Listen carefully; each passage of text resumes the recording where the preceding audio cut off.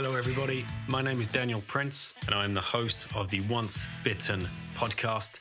This is a podcast focused on Bitcoin. It's my mission to interview as many people as I can around the different aspects of Bitcoin and help people understand exactly what Bitcoin could mean for them and for their families and for their future. I hope you enjoy the show. Thank you so much for listening. Hey guys, welcome to this edition of the Once Bitten podcast. Joining me on this rip is the Bitcoin Mechanic. His second time on the show, but his first time to really talk about Start9 Labs and the Embassy One. We are talking about taking more control, people. Personal sovereignty. Sovereign computing with Start9. It's a rabbit hole, but it's definitely worth thinking about and very exciting. I'm getting pulled in all different directions, as you are, as we follow each other down the rabbit hole. Before we get into the rip, please make sure you're stacking some sats. I know it's November and it's Black Friday. Bitcoin's on sale. How nice of them. Make sure you're picking up your sats. In the US, you can use swanbitcoin.com/bitten.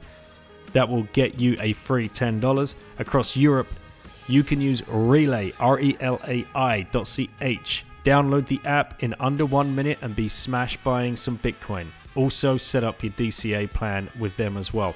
I have the link and the code you need to use in the show notes. Make sure you go and check out the show notes. Use the code when you sign up to the app and you will save on commissions. Coin Corner, same deal. Use that link. You're going to get 10 free pounds after you've traded the first 100 pounds of fiat into Bitcoin. Please take control of your coins. We're going to get into that. But first of all, new sponsors for the show. HODL. Guys, thank you so much for inviting me to Riga. It was so fun to get to know you guys and hang out with so many plebs there. I can't wait to get back there next year.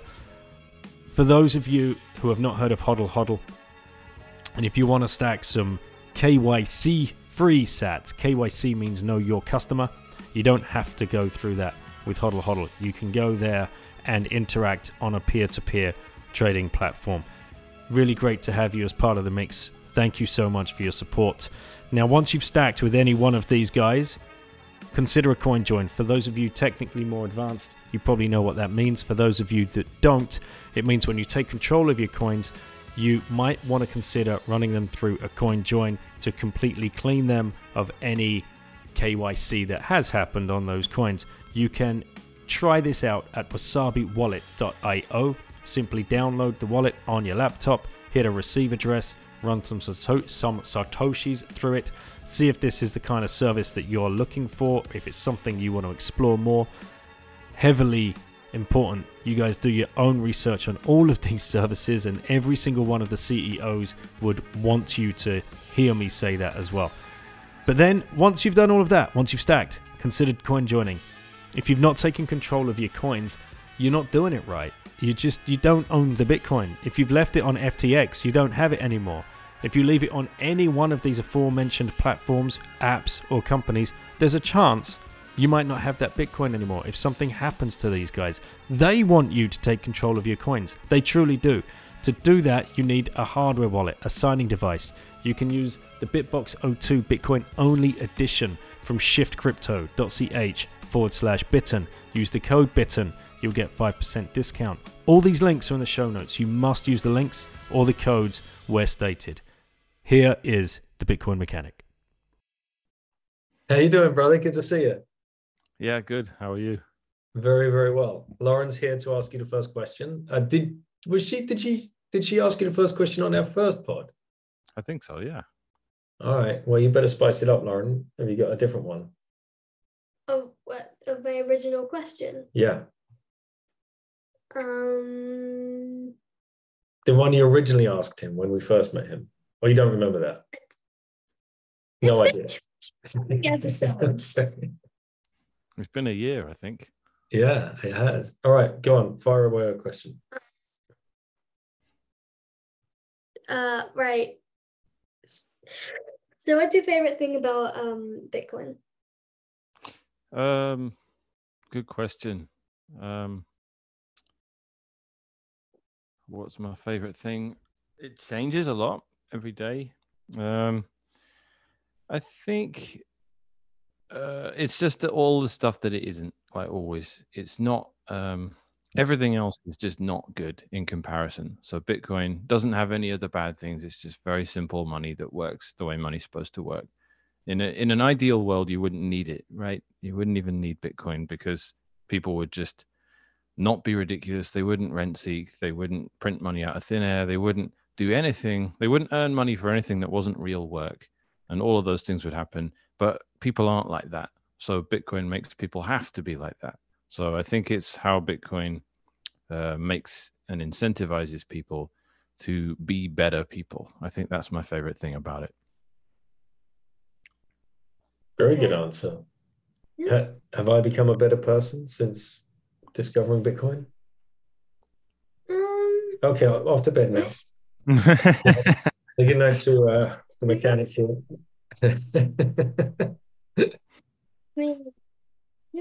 You started looking into it like 2015. 2020. He knows what we're talking about.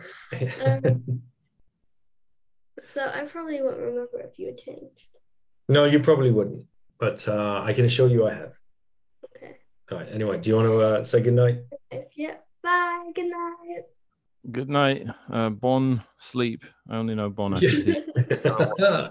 He remembers his French GCSE courses like a charm. Oh no, you speak in Spanish now, mechanic. My Spanish is pretty bueno. Yeah. How have you managed to pick that up? Duolingo, and a lot of discipline. I started on Duolingo in 2017, and I finished the Spanish course, and then they made it a lot bigger, and now I'm trying to finish it again. So I can say anything, and I can't understand 90% of what people say, but I can say anything, which is pretty useful. And then I just have to guess what they're saying to me, figure out how to say it myself, and then wait if they go yes or no. That's what I was saying. So that's about how I get by in Mexico. Not that I'm in Mexico right now, but I will be soon. All right. So hang on a minute. I've never heard of anybody actually finish a course on Duolingo. I think my wife is up on like God knows how many days streaks on the French course. And now you've already finished one and then gone back and doing it again. Yeah, well, in 2017, Duolingo wasn't as big. I think it's just been growing and growing and growing, and the courses get bigger and bigger and more embellished as you go along. So, like, there are things that were like one lesson back then that are now entire, like, week-long chapters that you got to deal with, and it just gets bigger and bigger. Yeah, so. Back in the day, I managed to finish it for sure. They give you a giant bird at the bottom, a yellow golden bird, that when you finish a course. But I don't know. They didn't have the crown system then or any of that stuff. So I wasn't like, I know about 8 times more Spanish now than I do then, and I'm barely a third of the way through all the new stuff. So how many hours a day are you putting in? Not much. It's not like I don't do the streak thing. I just, when I want to do it, I'll go and do a bunch of it, and then when I don't, I'll ignore it for months. And if I'm very good at ignoring these, these like, there are things I've decided that aren't a good use of your mental energy, and Duolingo streaks is one of them. Another is when supermarkets try to get you to like take part in some loyalty system where you get stamps or something. And if you get 800 of the stamps by spending 20 grand in their supermarket, you get a free packet of chewing gum or something like that. And everyone goes for it. They're like, I got to do it. And they keep all the stamps. I'm like, how much money, like how much of your time and money are you spending having this living in your head, this little system? Just spend the 30p, get the chewing gum, and then don't bother with it. It's a bargain. Like, then there's other examples of that too, like the Fold app. The Fold app that everyone has, like where everyone's spinning every day and they're getting like 10 sats or 50 sats. I'm like, just buy 1 million sats and then delete the app. Like, and then you won't have to ever think about it again. How great would that be? Like, how much is 1 million sats? $200? Like, just do it. Like, I would do that to not have to open an app every day and press it. Like, it's like a revelation, but these people the creators of these systems have hacked our psychology, and they know they can get us to think about them and have them in the front of our brains all day, every day, for offering us pennies, and we'll fall for it. It's nuts to me. Yeah, damn. We've been suckered into these schemes at the supermarket for sure, because you get free kitchenware or free steak knives and stuff. You're like, I actually need some steak knives. Right. So I shop there anyway. So I get the stickers and then I chop them in for steak knives. So there's something to that, I suppose, if I'm going to the damn place anyway. But I won't switch shopping habits or anything like that. I don't think. Maybe I. Yeah, it's one of those ones like driving out your way to go to a cheaper gas station, using more gas to do it.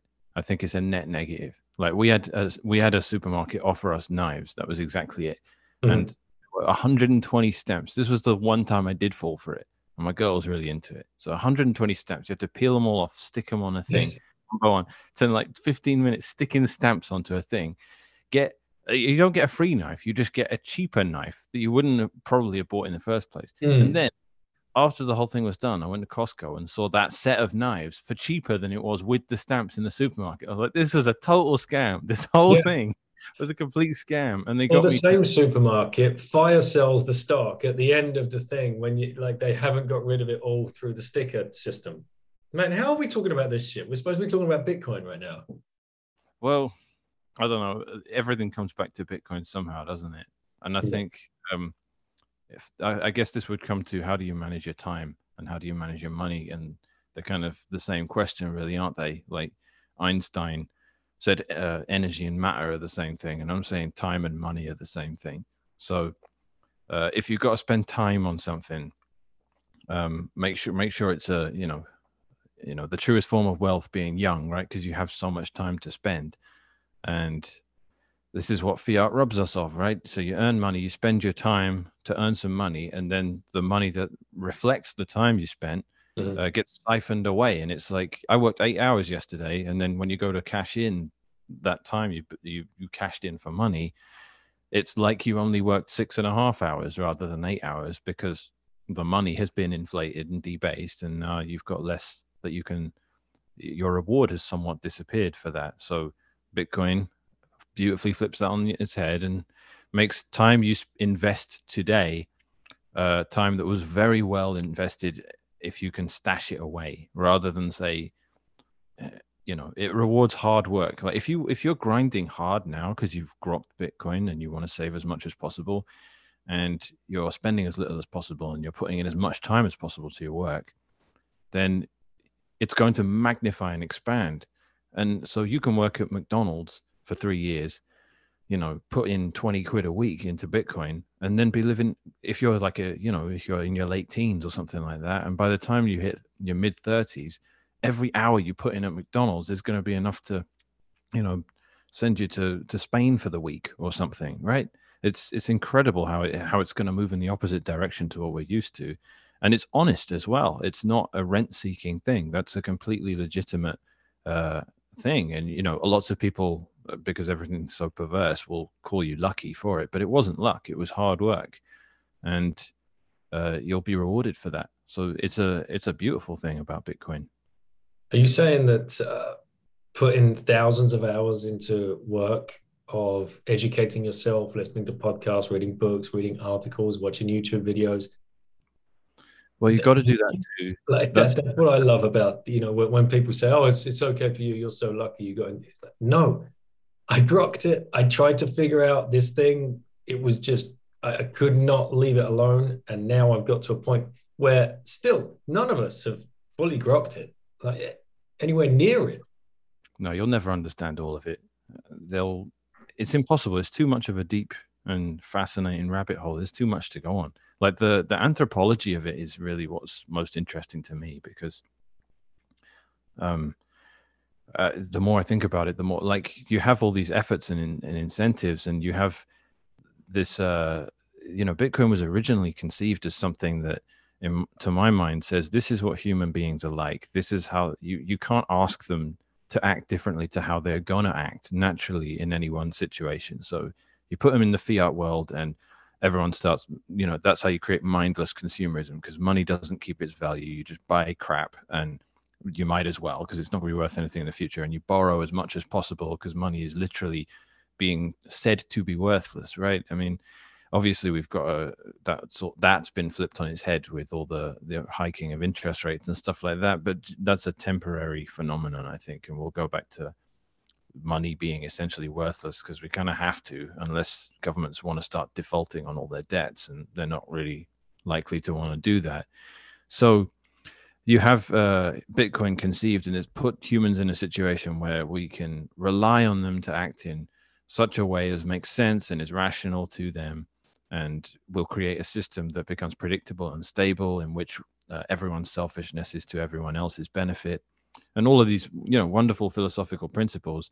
But then things have emerged now where we're trying to appeal to altruism again, and say to people, you've got to do this, you've got to do that. Like, if and it's not being necessarily done for it's not being pushed along with the notion that you're doing these things for your own benefit. It can be pushed like the ideas of withdrawing Bitcoin from exchanges and running a full node and doing coin joins and observing good practices, and not engaging with companies that go overboard with KYC and all that stuff. All of these unethical things that Bitcoiners don't like, that are antithetical to the cypherpunk ideals. Often we'll tell people not to do these things for moral reasons. And that is understandable, but it isn't really how Bitcoin ever approached things, because we don't tell people to mine because it helps the network, right? That's never supposed to be what it's about. It's mine because you're going to make money doing it. And if you're not making money anymore, go somewhere where the electricity is cheap enough so that you can make money, or find a way to squeeze out electricity, or reuse the heat in some way that you can heat a greenhouse and grow some vegetables and sell them and then make it up that way, or something like that. It's never been mine because it's your duty to mine Bitcoin, right? It's never been that. So I see that argument creeping in, or that I see the failure to keep that approach when it comes to appeal to incentives, when it comes to running a node, right? We all talk about you've got to run a node. And a lot of the time it's characterized as something you should be doing to make the Bitcoin network stronger and more resilient. And it doesn't do that. And that's not why you should be doing it. You should be running a node because increasingly there's less and less stuff you're able to do if you don't run one. And it's basically an essential part of being a Bitcoiner. If you want to ever look up a transaction you're interested in, you need to use something like mempool.space, but not the public block explorer, because you just can't be doing that. You need to, if you want to look up a transaction that's of interest to you, you can't ask a third party to go and look at the blockchain on your behalf, because one, they might not be honest about it. And two, why are you telling people what your Bitcoin addresses are? They don't need to know that. The only person that needs to know that is the person that's sending you Bitcoins. And this mentality of privacy needs to be drilled into people for their own benefit. So if you want to look into a block explorer, you need to be running your own block explorer hosted by you on top of your own Bitcoin node. And if you want to run Lightning in a way that's in any way acceptable, in my opinion, again, the Lightning node's going to need to run on top of a Bitcoin node, otherwise it won't work. There are ways around that, but I don't recommend doing it. And then you have other things that you're going to want to use a Bitcoin node for. And if you don't have one, then you're increasingly just having your hand held. And this is why I work at Start9. This is why we build something that makes it easy enough for your everyday person to run a node. But we're not saying you have to run a node or you should buy one of these for the greater good, right? We're just saying you're going to need this thing. You're going to need it. If you want a Bitcoin properly, you have to. Like, supposing you've done a coin join, right? You've done a coin join and you're trying to break the link in the public blockchain about what you're doing with your coins. You bought some coins on a KYC exchange. That exchange inevitably gets hacked and leaked of all its data. It gets robbed of all its data. It's now public information that Daniel Prince bought a Bitcoin in 2020 or something like that, and it went to this address. Now you want to spend that and you don't want people to know it came from there. You've got to do a coin join. There are other things you can do, but a coin join is the obvious solution, right? So you do a coin join. But what's going on with the transaction? I don't know. So you've done the coin join and you grab the transaction ID and you want to know about that transaction. You want to know how many people were in it. You want to know how many other people had the same size output as you. You want to figure out what your anonymity set is. But where do you go? If you go to any public block explorer, you got to at least be using Tor or something like that. And even then, how reliable is that stuff? So you go to the block explorer and you punch in the address, and immediately, if you're not careful, your IP address is now linked with the coin join you've done. And you've said to the world, hi, I did that coin join. This transaction is of interest to me. So you can presume it was probably me that did it. And you've just butchered your own privacy, especially if you locate the address that finally went to you, or the UTXO that's of relevance to you. So it's just, okay, if you run your own block explorer, it's so beautiful. It's like the final piece of the puzzle for me. When we finally got mempool up and running on Embassy OS, it was, here's your transaction. I want to know what's going on with this transaction. Like, I want to see how long it's going to take to get confirmed in the blockchain, right? And mempool.space has got beautiful visuals for it. So you're hosting it yourself. You're not leaking data to mempool.space. You're hosting your own instance of it. It's getting information from your own node. You punch in an address, a transaction that just happened, and the interface tells you, yeah, it's going to be confirmed in 6 blocks, maybe 7 blocks. We've just had a flood of transactions. And it will make a beautiful noise if and when it finally gets in the blockchain. You'll hear it go, dear, like a little Christmas sprinkle. And you're like, that's it. My transaction made it into the blockchain. And you weren't asking someone else to look for you on your behalf. And without these things, you're going to end up doing it. Like, I like these actors like Blockstream, who have, a block explorer, and mempool space themselves, who host their own block explorer. But while I do trust them, you shouldn't have to trust them, and you don't. And if you can just host your own, it's a feeling of freedom, and it's a feeling of independence as well. And that stuff it's spiritually fulfilling, and I encourage people to do it. Not because of a moral duty or any of that stuff, just out of basic self-love. Let's put it that way. It's for your safety. Is that? But it actually is this time. Yeah, it's not a government. It's for your safety. It's a Bitcoiner. It's for your safety. It very much is. So if people are running, Start9, we've got the Embassy little box thing that we're going to talk about, because I only call it a little box thing, and you're going to tell us exactly what it is. But before we jump to that, people listening that are already running a node, whether that's Umbrel or MyNode, can you explain? That is the way that you should be using, because mempool is plugged into both of those as well, I believe. Yeah. MyNode, and I don't know so much about what applications or services are offered on MyNode. I do know a little bit more about what Umbrel offer. And I mean, conceptually, on a high level, these things are very similar projects, right?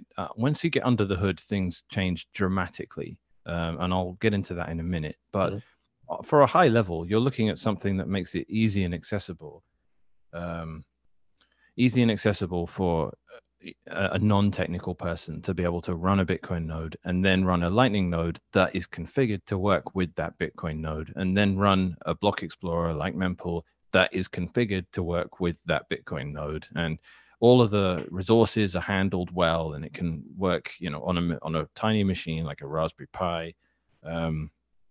And et cetera. Sorry, I'm losing my train of thought. I keep getting a phone call that we have to deal with. So, on a high level, you've got that. It's a thing that's desirable. It's a thing we all want to do. And what do for a lot of people, running a Bitcoin node, which everyone's sort of interested in, and if you're not technical, it's kind of hard to explain what that is, but it's not something that is best suited to being done on a general purpose computer, because those get turned off and on all the time. It's much more something that looks like running a server, because it's something you want on all the time and connected to a network all the time that you access and when you need it. That's a server. That's not a client. So when you're running a messaging app on your phone, you've got Telegram, for example, and whenever you use it, your client, the phone, connects to Telegram servers, and they're always on. They're always routing messages around, and it's not like that's running on someone's laptop somewhere and it gets closed and opened and stuff like that. It's a server, right? But it's going to be in data centers. It's not going to be like a tiny personal server, which is a whole new paradigm of computing. It's saying you've got clients and you've got servers, and there are a few big data behemoths out there that are the kings of running servers. Like you've got YouTube and you've got Google and you've got Facebook and Twitter, and they are enormous companies running massive data centers, and we rely on them for everything. And so the concept is we're never going to change the client server model, because we need servers, whether we like it or not. We need a server, but we need to run our own. So Bitcoin is the gateway into that, because running a Bitcoin node for a lot of people is the first time they've ever done anything that looks like running a server. Because if you try and do it on your laptop, it just doesn't really, it works, but it's not the right way to do it. And when you want to do a transaction and you fire up Bitcoin again, oh, I've got a week's worth of blocks to catch up with. I'm not going to be able to do this transaction until I've caught up. And running Lightning certainly isn't practical on any machine that you're likely to turn off and on, So we have to make servers available to people that aren't technically capable or inclined to actually go out and set up a server, because it's really difficult. It's not easy to configure everything to work and interact properly with a Bitcoin node, which is the bottom of the Bitcoin stack. So yeah, these companies have come out and we're saying we want to make this doable for people that that are interested in doing this. But there isn't really anyone doing it like Start9 are doing it. And obviously, disclaimer, I work for Start9, but there's a reason I work for Start9, because no one else is really doing this properly. So the tried and tested approach has been to just get a Raspberry Pi, get Raspbian OS, which is obviously designed to work perfectly on a Raspberry Pi, which is a quirky little piece of electronics. It's not a normal computer, right? It's not an Intel processor. It's an ARM processor. And so like a lot of stuff just straight up doesn't work on it, right? So you've got this OS that's written specifically for it. It's coming from Debian. And what everyone does, whether it's Raspberry Blitz or MyNode or Umbrel, is they make a giant Docker compose file and say, here are all the apps. And every time you want to add an app to this, we'll just release a new version of whatever the operating system is. But it's fundamentally not a particularly scalable approach, and it's kind of prone to being not working particularly well, and it doesn't work in the way you'd want something to work that could offer more, not just scalability, but just actual reliability and robustness, as well as just fundamentally scaling. So what Embassy OS is, it's a full-blown operating system that, yes, it works on a Raspberry Pi because that's how we started and we wanted this thing to be accessible and cheap. But the Embassy Pro, I mean, I don't know, did you see the promo video today that came out for the Embassy Pro? I did not. Damn, I didn't know you were releasing that today. Well, we released the video today. We haven't released it. I didn't know you were releasing that. Yeah, so this is the next level up, right? So we're finally moving away. Well, I say moving away. We're finally creating a second option that isn't a Raspberry Pi. It's a properly powerful piece of equipment. It's very powerful. So it's a 32 gigabyte of RAM machine made by Purism, they were the first people to make a Linux phone. And we've partnered with them for the hardware on it. And this thing is immensely powerful. It has an Intel processor, but they've gone to the effort of removing or disabling the Intel management engine, which is a horrible piece of hardware backdooring that any device that runs an Intel processor has on it. So I don't know if are you aware of that? The Intel backdoor that exists on basically everything. Not M1 Max because they're Apple's processor, but they probably have their own backdoor. So yeah, anything that's an Intel processor inside, there's a part of the processor that's called the IME, or the Intel Management Engine. And what that is it's unknowable what it does. It's a little piece of, it's a binary blob that is something that you cannot hack into or raise the hood and look under the hood, or bonnet as we would call it. We can't know what it does, and it's presumably you'd be very you'd be very forgiven for assuming it was something the intelligence agency had pressed Intel to put in there, so that every computer, no matter how much of a software geek you were and how much you managed to rein everything in and lock everything down on your system, if your processors fundamentally backdoored, there's always some way they can get in. So this is the idea. We talk about open source software. We talk about, don't trust, verify, and you could do that with source code, right? But if ultimately everyone is running stuff on hardware that can't be trusted or verified, that is a big systemic problem, right? So, so the Intel Management Engine is something that is a blight on secure computing and sovereign technology in general. So that's why Purism, making this device that is what is the hardware that the Embassy Pro is such a game changer, because we can confidently say this is a device that is seriously sovereign. It's not a toy anymore. It's not a Raspberry Pi running a Bitcoin node on it that you can use and it crashed and sorry about that. Not that the Embassy One, which is the Raspberry Pi model, does crash a lot. We have made a very, very solid system there, but it's just limited with terms of what it can do and its performance and how many services it can run. But fundamentally, a Raspberry Pi, we can't confidently come out and say, yes, this Raspberry Pi is completely secure on the hardware level, on the firmware level. We can't really do that with a Raspberry Pi because they're not open hardware in quite the same way. It's just a new level of how much do you trust your own computer. And an Embassy Pro, we're saying this thing is seriously trustworthy, and it doesn't have that back door. So that's one part of it that's obviously really exciting and really unique. And you're only going to get that with a company like Purism, and it's why we're so stoked to be partnered with them. And they've got other products too, which I would vouch for, like the Librem 5, which is their phone, and the Librem 14, which is the laptop they make. The Librem Mini is the Intel NUC that we're using for the Embassy Pro. And yeah, they're just generally an awesome company. Nothing comes cheap, but you're not going to find quality like that anywhere else in the world. So it's cool. Yeah.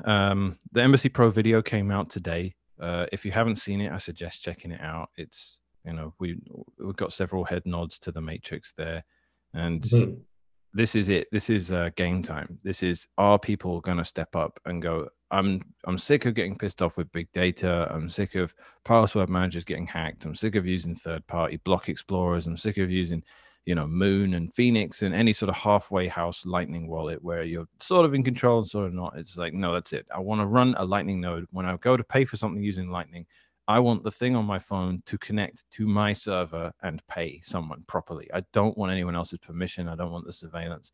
If people are really interested in this, not just on the Bitcoin level, but on the cloud storage level, the password management level, we've got a device that is like a serious contender now. It's not a Raspberry Pi that's fundamentally just going to be a bit of fun. It's something that you can be like, yeah, my whole church, my whole school uses a messaging application that's hosted in the school. It's a Embassy Pro. It sits in the school.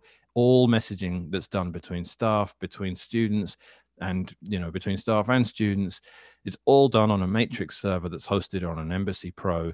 We are using this thing. We are not dependent on anyone else. There is no surveillance. I agree with Richard Stallman on this stuff. Like, teaching kids in school how to use Microsoft software, that it's wrong. It shouldn't be happening. You shouldn't be making children dependent on massive companies. There shouldn't be things like when you're teaching kids how to use email or to do video conferencing, when you're doing phone calls with doctors and lawyers and things like that, where you're supposed to have enshrined this principle of doctor-patient confidentiality, and all that stuff gets violated because you're depending on third parties. All that stuff needs to be overhauled, and it needs to be the basic assumption and default that, no, this is all a stopgap. If you want to do anything serious online, you need to be running your own server, or someone in your family or community does that you trust. And the Uncle Jim model becomes the real thing. And that's what the Embassy Pro is most suited for, because we're talking about larger communities now. We're talking about like people 60 to 100 people. So that's why my mind always goes to churches and schools and places like that, where it's like it's really no longer realistic for a Raspberry Pi to deal with 50 people connecting to a Bitcoin node or a Matrix server or something like that. But for an Embassy Pro, it is. And that's something where I'm like, this is something we can start collaborating with towns on, and tiny little pueblos around Mexico, and as I said, churches and schools, because we've had communities come to us before anyway that are tiny little activist communities that are awake, you know, that for whatever reason they've fallen out of favor with what's politically acceptable, so they don't want to get vaccinated, or they don't want to force people to wear masks, or whatever the thing is, probably, you know, triggered by COVID insanity, but it can be other stuff. Like, you know, out in BC, we've got some pretty nuts gender ideology seeping into the education system here. And, you know, if you have a problem with it, you're going to end up in jail. So you have communities that might want to communicate and do so without having everything necessarily be through some big data platform that's going to leak everything. So off-grid communication that still remains digital, that's a huge change in the dynamic of power in the world. And I think we only need to round all this off, this thought. It's only about 5,000 or 6,000 Embassy Pros out there in the world, and things start to look very different. And it's not, people want mass adoption, right? Not just for Bitcoin, but for self-hosting in general. And I'm saying we've never needed that. It's never been necessary in either case. We just need a big enough intolerant minority that force change on everything else. And we know that's the history of how things have changed in our species. Has been a small group of people have said, no, we're doing it differently now. And then the entire world adapts to fit around them. The masses will come, the masses will follow. We don't need to appeal to them. But we do need enough people to say that's it. So you need all of these little breakaway communities, all of these disenfranchised communities to say, we're running an Embassy Pro. We communicate off-grid now. We financially transact off-grid now. We've got our cloud storage, all of that stuff. We've got our video hosting. We've got our websites hosted. I mean, I haven't even mentioned web hosting yet, right? Like we're hosting our websites off-grid. No one can shut us down anymore. And it's not even just Tor anymore. It's ClearNet. Here's my website. Go to my website. And if you want to shut this down, it's going to be difficult for you to do it. And it's not just because of Tor, right? Tor is really good for censorship resistance and all that stuff, but it's so impractical and so slow. And we know I should get into Tor in a bit, to be honest. Let's discuss Tor a bit later, because part of the journey of what we're doing as a company is getting away from Tor, because it's just not reliable enough. It prevents, there's just so much that you can't do if Tor is your only option. But there are so many compromises and trade-offs in coming away from it that it's a long and complicated process. So yeah, let's come back to Tor in a bit, I guess. Okay. All right, mate. Nice rip. Okay, Embassy Pro. What's the date that it's going to be going live and people can start, or expecting it to ship, and what are the price points? Good question. So we don't have a specific date yet, but we are still well on schedule. Since we've had it marketed, and I'm proud to say, we haven't shifted timelines once, and all we've ever said is it's going to be by the end of autumn, and that means the end of this month. So we're confident we're going to make it. We've messed up on deadlines of this nature before. Famously for 030 release, we were supposed to have it on July the 4th of 2021, and it wasn't released until 2022. We were like 7 months late with that or something, but it was all to the good. It all needed to happen. And I know everyone would forgive us if we were late with it, because our community is some of the most fantastic people I've ever come across, and not a single person was miffed at how long it took us to get 030 out, even though we were 7 months late or something. But I'm pretty optimistic about this coming out on time. And as far as the price points, we have the basic sale price of the thing is $18.99, and that's US dollars. It's been on sale for a while, and that sale takes it down to $14.99, but that ends on November 20th. And I do have a discount. If you type in mechanic on the Start9 store, you will get a discount, but they cannot be combined with the current discount. So you're better off just buying it with the discounted price rather than typing in my name and then getting less of a discount. My discount will matter once the bigger discount is expired on November 20th. And you also, if you buy via Fold, a company I was just mocking at the beginning of this podcast, there's a 7% discount there as well. I don't know if they can be combined or not, but a lot of people might want to do that. You can buy gift cards for Start9 through Fold, and then I think you definitely get a 7% discount, but I don't know if that combines again with the other discounts. And just to be completely clear, when you say $18.99 and $14.99, that's $1,899 or $1,489. Yeah. This is the thing. Like, if you're just into the hardware alone, you're getting this Librem Mini from Purism, and as far as I know, I haven't checked this lately, but they are well over $2,000 if you just buy the hardware. So it makes much more sense to get an Embassy Pro than it does to get one of them, unless you really, really don't like Start9 for some reason, which you might not. So I don't know how sustainable that is. They might get annoyed with us eventually, Purism, for selling their hardware so cheap. But regardless, those are the prices for now. And they'll probably a doofus like myself, who, a 46-year-old dude, 4 kids, married, never ever exposed to coding, programming, software development, computer science of any nature at all, and was Mr. Doofus when it came to being private about interacting with things online, banking of that nature. Becoming a Bitcoiner, understanding, being dragged down the privacy rabbit hole by people like yourself, Matt Odell, and certain others, you start to, take notice of what you've done in the past and the mistakes you've made. And then you start trying to run your own node. And because I don't have those skills, I bash my head up against the wall. Umbrel has been a big problem recently. I don't know what's going on in my node world, but there's always something. I'm in both chats on Telegram, and there's always some kind of problem, some kind of fix. It's all way, way, way above my pay grade. But if I buy the Embassy Pro, is that literally just plug and play? And now all of my, I've got 4 kids, right? They're taking pictures all the time. I don't want that on Apple servers. I don't want that on Google servers. It would be much better for me as a parent if all that shit was on a little black box in the hallway.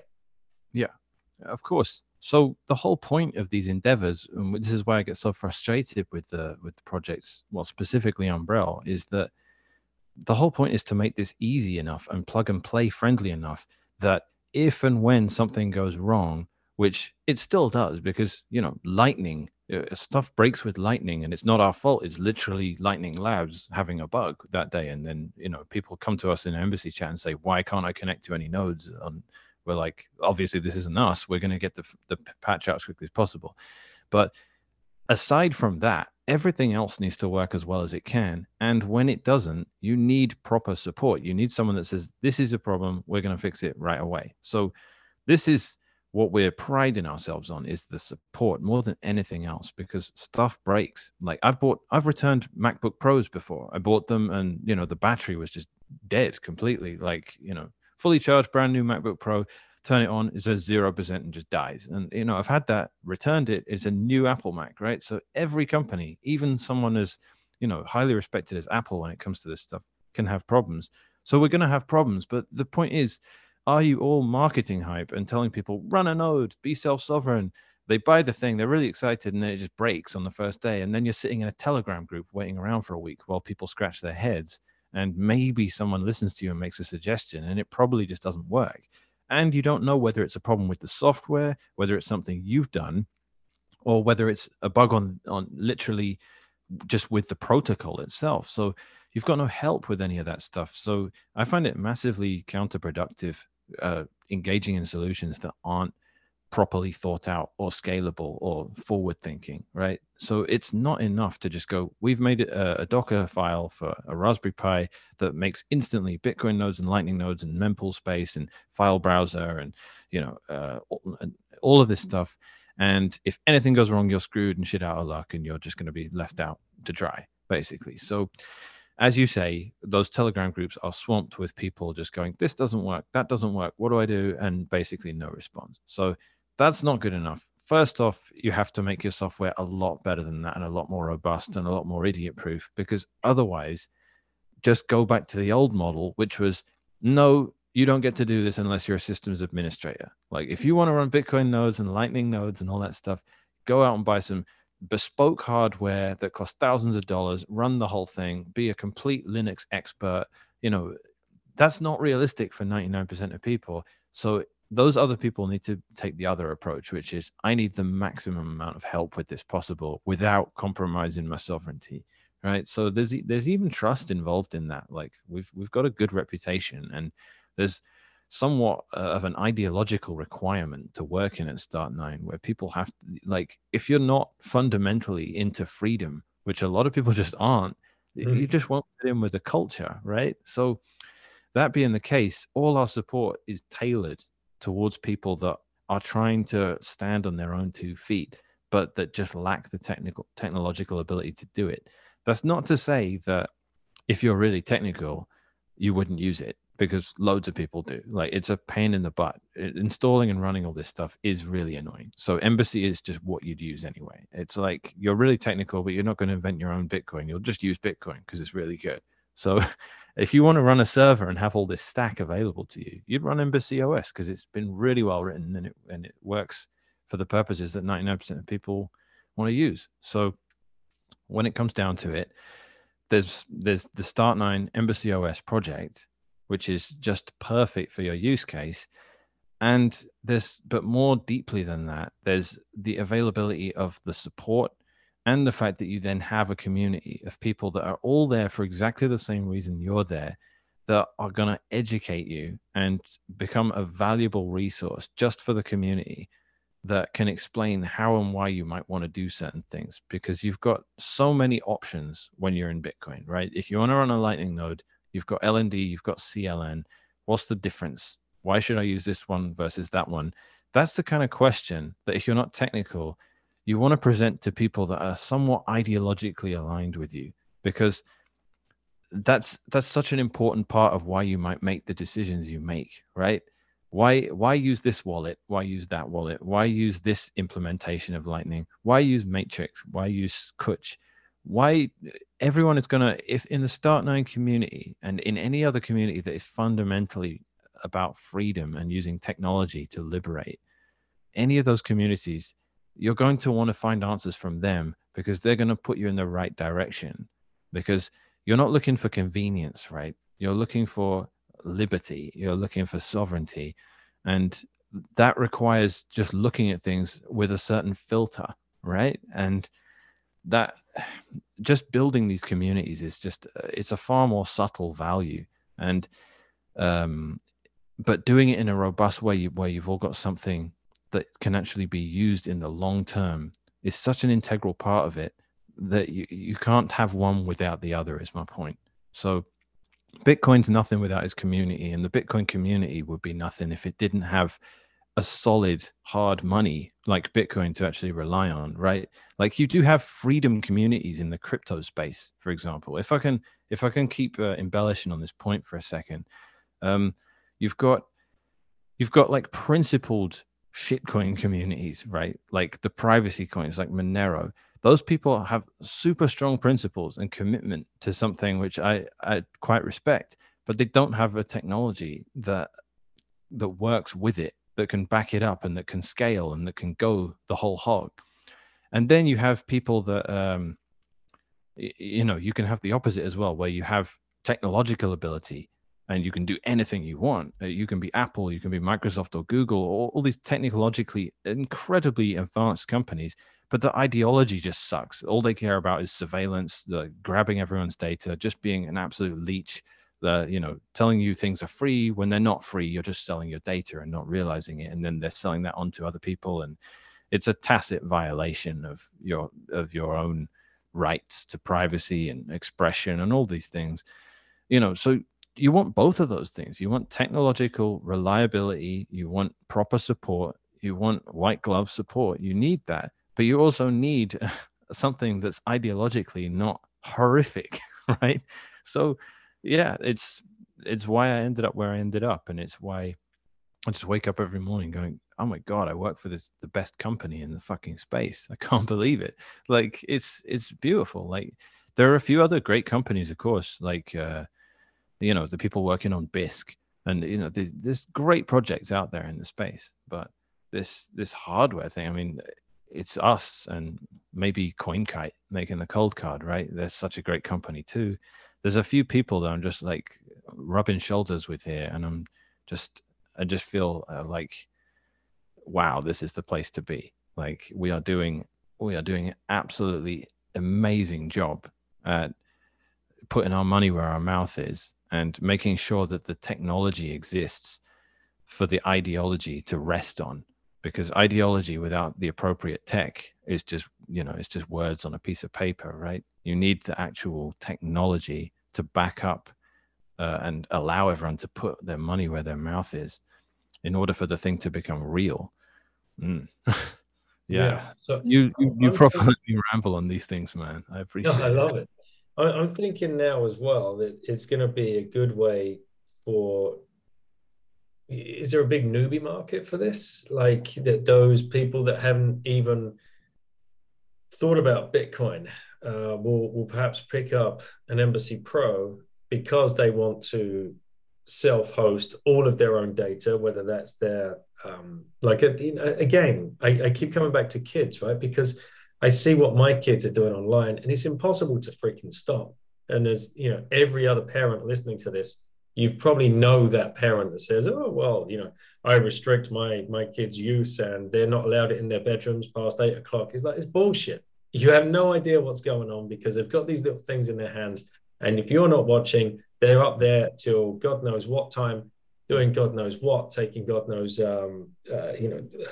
snapshots of messages, whatever, right? And that's getting leaked all over the place. So as a family guy, and for to champion those listeners out there that might be thinking along the same lines, what would this unboxing process go like? Say I've ordered the my Embassy Pro, it turns up at home, I take the thing out of the box, it's plug and play, but then how do I start making sure everything that is being leaked from my home slowly gets caught in the Embassy Pro net sort of kind of analogy, I suppose, and self-hosted there? How long is this going to take someone to get to grips with? Well, great. That's a great thing to explain, and we can break that down into chunks, because there are a bunch of services you use, and they fall into different categories. So first and foremost, let's start with communication, right?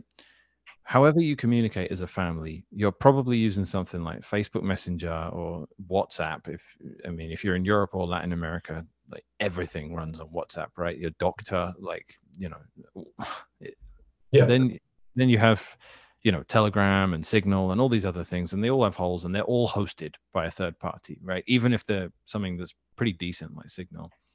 So communication is one of the things right out of the box. You can just go for it. I mean, everything's right out of the box, but comms is super important. And that's a great thing for a family to have, because when you're sending pictures between yourselves, if you're sexting your wife or something like that, it's really nice to do that in such a way as this isn't going to go and sit unencrypted on one of Facebook's servers. I'm not emailing an inappropriate picture, let's call it, to my wife via Gmail or something. You can message it to each other. And the way the Embassy Pro comes into that is, you plug the thing in, you set it up, which is a process of a couple of minutes. And then you just go into the categories, and you've got communication, you've got Bitcoin, you've got Lightning, you've got data, and something else which escapes me for now. But so you'd go to communication and you'd see the options that are there in our marketplace. So we don't want to be in a central party in this whole thing, right? As much as we are, we try to not be to the fullest extent we can be. So our marketplace is a bunch of vetted, curated applications that we packaged ourselves. And we said, these are good. These are not malicious. If you trust us, these are good. Here's the source code, by the way, if you want to build it independently, but you can rely on all this stuff. And that's the Start9 marketplace. There are other marketplaces and other people can host stuff because we, are committed to the idea that you can run whatever you want on your embassy. We're going to make that possible and we're going to facilitate it, but we can't package everything ourselves. All that aside, you go to communication in the Start9 marketplace and you're going to have options there. The stuff that we think is the best of the best. So Matrix is a wicked protocol for chat. And you just click on it. Synapse is the implementation we use. You install it, and then you need to set up. It's just a simple case of setting up the client devices, right? So you've got your server. It's hosting. It is now a Matrix server, and it's got a bunch of connection details there. You can just click on interfaces in the Embassy UI, and then it will show you some addresses. Then it's time to go to the client devices. You take your phone, you install a Matrix messaging app, usually something like Element, and rather than enter a phone number, you're going to scan a QR code that is showing up on your Embassy interface, and that will connect the two devices together. And then you've got one client attached to your Matrix server. Now all you need is someone else. So you might get your daughter's phone or your wife's phone, have them do the same thing on their phone. They now have an Element as a messaging app on their phone connected to the server you're connected to. Now you can message each other and it's going through your Embassy. All you've had to do is just download a new app on your phone and connect it. But rather than connect it automatically to a server run by the app creator, which is what happens with Signal and Telegram, so you don't have to think about server, you just got one extra step. That's it, where you have to pick your own server, and that's it. And then further down the road, what happens is instances and protocols develop to the point where you can federate with other instances, which is what happens with social networking things like Mastodon, right? So you can have your Matrix server, in theory, connected to other Matrix servers, and then you can chat with other people that are hosting their own on their own Embassy, and then you can expand out and scale that way. Though with Matrix, that's not exactly possible. With Mastodon, it is. Though everyone kind of hates Mastodon, so maybe I want that's the next category anyway. So to round all that off, that's communication, right? So you now have your family all able to chat with each other using their phones, just like normal and just like what they're used to. But with you're the only trusted entity in it. The guy running the Embassy is the only thing that matters, and there's no leak. Assuming your phones are pretty reliable and you haven't got like keyloggers and viruses on your devices, you can now basically securely communicate without using a trusted third party, which is great. So the next obvious thing is something like cloud storage, right? So we've already had leaks with cloud storage things, like the biggest names like iCloud and OneDrive and those big data platforms that provide cloud storage for people like Dropbox and things like that. They've all had hacks and leaks, and people's, celebrity nude photos got leaked. That was a thing that happened a few years ago that was, big controversy.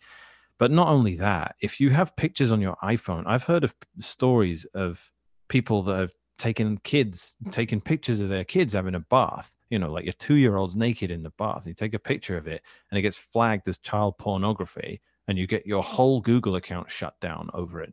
I've read this has happened to high blue checkmark kinds of people before, just as a mistake. And, the resulting mess has been a nightmare. The point is, those are your pictures, right? First off, you don't want anyone else seeing that anyway. And second off, you don't want people judging what you're doing with your own camera, probably because they're going to screw it up.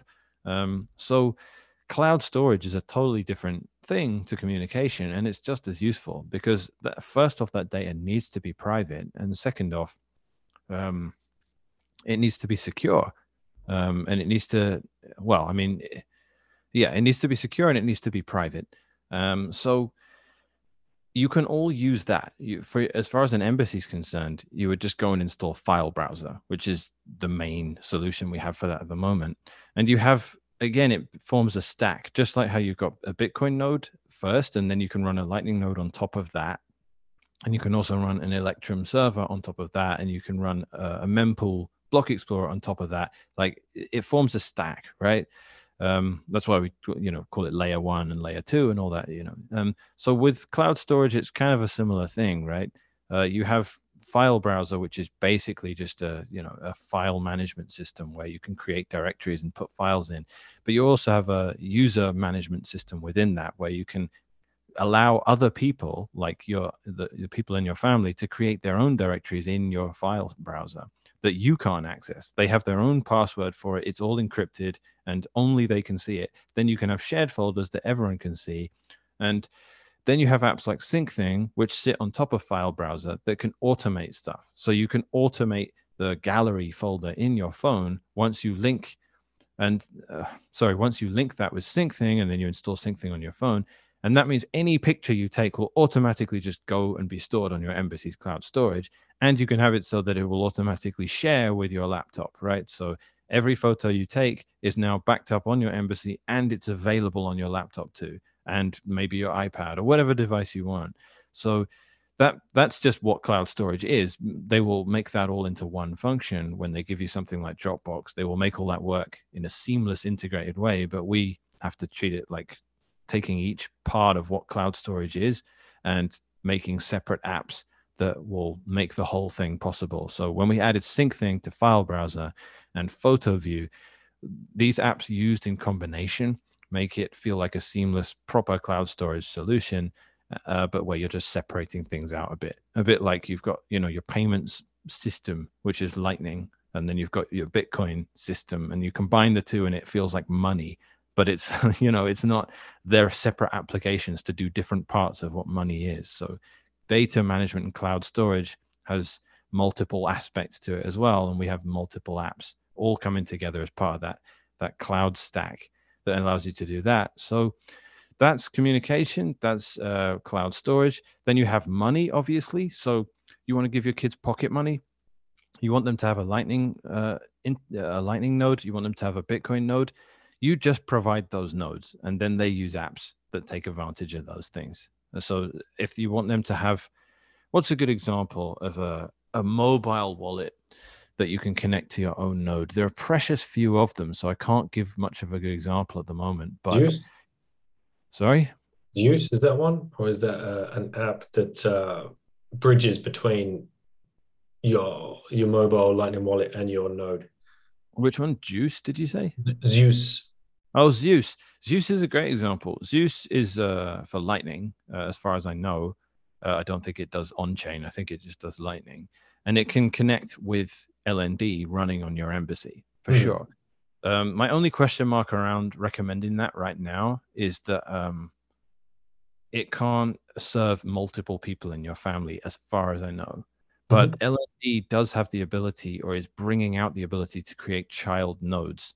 So you can just have your one Embassy Pro and you can have LND installed on it along with a bunch of child nodes that your literal children make use of. And they've got their own Lightning nodes and they've got their own Zeus on their own phones, and they all connect to one instance essentially of LND running on your embassy. And that LND is communicating with the Lightning network, and it's communicating with the Bitcoin network via the Bitcoin node also running on embassy, which, at that point goes out and reaches out to the greater Bitcoin network. So you're sovereign, you're Bitcoining completely, you're off the financial grid, and no one in your family has to trust anyone else, apart from the guy who is mainly responsible for keeping the embassy doing what it's doing. But you can limit what you allow yourself to be able to do. The Uncle Jim model has a bunch of ways you can make things pretty secure, right? So if you're letting your two children talk to each other in a chat, and they're doing it via your Matrix server, you are not going to be able to read their communication unless you set it up that way. They are going to have an encrypted chat between the two of them, and you won't be able to just go in there and read it. Then you can have a family room where everyone can see what everyone else is saying, and you can share like family photos in there. And the same goes for cloud storage, right? So if you give them their own folders, they can encrypt them, and you can tell them, I don't need to know the password for this. This is your cloud storage, and they can store stuff on your embassy. And then they're trusting you with the ability to keep the embassy safe and keep it backed up, but they're not trusting you with the ability not to snoop on them, because you can't, even if you wanted to. And again, that's optional, right? You can have them say, like, I'm going to let you use the cloud storage on this, but I need to know what your password is, right? Like, and that's kind of reasonable with kids, right? Like, kids can't be fully sovereign, right? Like, not yet. Like, we can't just let them go, hey, be free. Like, it's sort of your responsibility as a parent to provide some sort of boundaries and sense. Like, you can't just let them go nuts on the internet. But when it comes to your embassy, yeah, you can provide a fair amount of sovereignty to them, and teach them about privacy and about sovereignty. Because I try and have this conversation with my daughter. Like, she's 17. Like, would you stop doing that with the phone? Like, you have no idea what you're doing. The information you're giving up, and yeah, like, boring old dad. I'm like, wait, I'm actually learning new things here. This is knife edge stuff that I'm trying to teach you, but now I'm just a boring old dad. But I got a question. What maxes out an Embassy Pro? Because, woe betide the self-confidence of a 17-year-old girl taking a selfie is just absolutely, it amazes me. Whenever I see these girls out together, the selfies they're taking. Anyway, whatever. I'm imagining that would probably choke up an Embassy Pro pretty quickly. Well, people taking photos and uploading them to your that wouldn't use a lot at all. Like, most of what's happening there is that the phone they're taking a photo on is doing a lot of work. But when it comes to uploading, a 3 megabyte picture or something to a server, that's not a lot. Like, to max out an embassy, merely doing photo taking and storing data in the cloud storage stuff, your main bottleneck there is, if they're out and about at the moment, they've got to upload the thing to your embassy via the Tor network, and that's going to be slow. The embassy will be, walking at 1 mile an hour, very relaxed. But the problem is the bandwidth of the network is using is where the bottleneck comes from. The embassy is not at all struggling with that. It's the network speed. But ClearNet is a huge thing. And when I say ClearNet, that means, .coms and things like that. It means very fast internet as you're used to having it. And that's not available on any of these kinds of platforms yet, including Embassy. But we know that that's the next part of the scaling. That's the next challenge. And it's basically our top priority once the Pro is out. What's the max on this, like the information it can hold? Like, am I going to have to buy one in a few years' time to replace the one that I'm it's running the Bitcoin blockchain as well? Yeah, it's expandable. So an Embassy Pro comes with 2 terabytes, but it's not a Raspberry Pi, so you can plug external SSDs into it without worrying about power draw and stuff. So just go out and buy a 10 terabyte SSD and hook it up to the Embassy Pro, and then you've got as much data as you need. And you can do other things as well. Like, we're making some really fancy stuff where you can use other people's embassies to store data of your embassy in a way where you pay them over Lightning, and they have no idea what the data is because it's all encrypted, but they serve as a redundancy for you. So embassy users become clouds for each other in a way where they're paid to do it, and in a way where if you lose your embassy, you can get everything back from a network of embassies without worrying about any privacy concerns or any of that stuff. So that doesn't exist yet, but it's going to, and that's a cool idea. That's a very cool idea. Yeah, it's super cool. But I mean, to max it out, the Embassy Pro is damn powerful. It's 32 gigabytes of RAM. It's I think it's a 4.9 gigahertz processor, which is incredibly fast. And it's an OS that was written for a Raspberry Pi, which meant we had to do everything incredibly efficiently in order for the thing to be reliable, because Raspberry Pis are so cheap and underpowered. So this thing is just running lightning fast, for if you'll pardon the word. It's incredibly powerful. So once it remains to be seen, and I don't want to make claims about performance that haven't actually been demonstrated or tested yet. But when you're hosting things like your own website, and you've got some significant traffic coming to it, and we've got ClearNet support, my answer is I don't know, but I'm very interested. Like if you've got a website using the Ghost service, and you're directing people to your website, and it's a blog, and it's getting like 100 views every day or something like that, and there's a video on it that they can press play on, and that's got to be downloaded by everyone visiting it, and all this is hosted on your Embassy Pro. Who knows? I don't know what the actual limit of that will be, but it's going to be very interesting to see. And running stuff like a Bitcoin node, again, it depends how you use it, right? Because Bitcoin, you can connect to 1,000 different peers if you want, and they could all be doing their initial block download, and you're sending out, absolute gigabytes of data every few minutes, just trying to, is that realistic? Pretty much. Bitcoin, again, is written super efficiently itself. So, that's why it can even run on a Raspberry Pi in the first place. And that's why, we have that trump card whenever we're dealing with shitcoin is can you run a node on a Raspberry Pi? No, you can't, because you have some speed feature that is supposed to make Bitcoin obsolete, but your price for that was you can't run it unless you have a very expensive piece of hardware. So there's pretty much nothing you could do with Bitcoin that would max out an Embassy Pro or even an Embassy One, which is the Raspberry Pi model. Lightning's different. Lightning is, more resource hungry as far as I can tell. If you're running a proper routing node with thousands of peers you're connected to and thousands of channels open, that can get pretty hungry. But again, the Pro will make light work of it. I think I'm not sure what is going to be the real pig when it comes to greediness for system resources on the Embassy Pro. I think I'm inclined to say that it would be the cloud storage stack that is also combined with web serving, being a web server. So if you're running a website, the website is drawing data that's all stored in your cloud storage, because all that integrates too, which I should have mentioned, right? Like there's a video I have online called How to Make an Uncensorable Website in 60 Seconds, where literally I just put some HTML in a folder, put that folder in File Browser, which is the base of the cloud storage stack on Embassy, install Embassy Pages, which is a web server that makes Tor hidden web services, point the Embassy Pages at that HTML folder in File Browser and press start. And that's it. Then you go to the address of the website, which is a long string .onion because it's a Tor address. And you're literally looking at a website that I just created. And it literally, I did it in like 45 seconds. It's that easy to do. That's an uncensorable website that you're hosting yourself anonymously on your Embassy, which is stunning. And the fact that it can be done so easily is obviously amazing.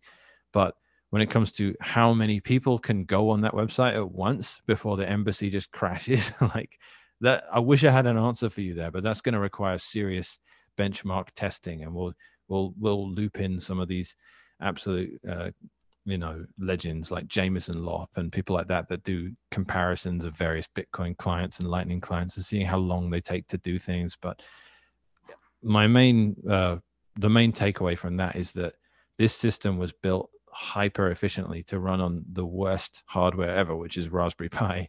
So now that we're getting the best hardware ever, I'm just feeling like the sky is the limit basically for what we can do. Yeah. So what did we do? We did communications, we did Bitcoin, we did data. That includes, but for people listening, they might have like tons and tons of music and shit like that, right? You can just move all of that, and then that's completely private. Yeah, you've got. Well, I guess one thing we didn't do yet is, and funnily enough, this is the most popular thing that we offer on Embassy, which is password management. People don't want to use. I've lost the tab of our Zoom call, funnily enough. Oh, there it is. Sorry about that. I was looking at my Embassy to look at what apps we have available because I'm always forgetting them. Password management, whenever I do polls in our Telegram chat and say, what do you use your Embassy for the most popular thing is Vault Warden, which is, if anyone knows what Bitwarden is, Vault Warden is the service we offer that allows Bitwarden clients to connect to it. And it's great. It's better than using any of the centralized things like LastPass or OnePass or any of these. Password management's a nightmare. Getting your browser to remember passwords is problematic, and using third-party storage has, at the very least, metadata concerns where, where you'd rather not be telling them a list of websites that you have accounts on and the times you visit them and things like that, even if they are super secure. And usually what ends up happening with these is eventually there's a hack, and the hashes of all your passwords get leaked, which is not as bad as the actual passwords getting leaked, but it's still obviously not great. So yeah, hosting your own password management is super important to people. And weirdly, I was very surprised to find it, because I'm just, I'm a Bitcoiner, and then I'm other stuff too, but I'm fundamentally just a Bitcoiner. That's like everything to me. I'm just, my political ideology is Bitcoin. Like, so when I asked everyone, and they're like, yeah, we use it for password management. I'm like, oh, wow. All right. But it's a very convenient service. It allows you to send messages to yourself from other devices, which is something that is, if you ever copied a link on your laptop that you want to open on your phone and been like, why isn't there a good way to do this yet? Like, how is this still inconvenient? You end up WhatsApping someone and say, just ignore what I'm about to send you. You WhatsApp your wife and she's like, what's this? Clicks on the link. No, it was your birthday present. Don't open it. Don't open that link. Yeah, and you wonder, why is there no good way to do this? Bitwarden offers a good way to do that. I think it's called Secure Notes or something. I haven't actually used it yet. But yeah, you can message yourself, and you can, all this two-factor authentication stuff. You can have it all happening in browser in a secure way across multiple devices, and it's all cached. So your passwords are still there, even if you aren't able to access your embassy for some reason, like you're not on the same network, or Tor is having a bad day, which is very common these days, sadly, but it's all cached. So you make a new password. All that happens is your phone, so you're using your laptop, you go on a website, you make a new password for that website. Bitwarden generates the password if you like, or it doesn't, and you create the password, but then it's saved along with the account name and the relevant website, and it's uploaded to your Vault Warden on your embassy. And then every other device that's connected to Vault Warden and signed into the account you've made on your Vault Warden, again, other people can make accounts on your embassy's Vault Warden. So your wife can have her own password management using Vault Warden on your embassy, and you don't get to know any of it. You just give her the thing. Again, it's the Uncle Jim model.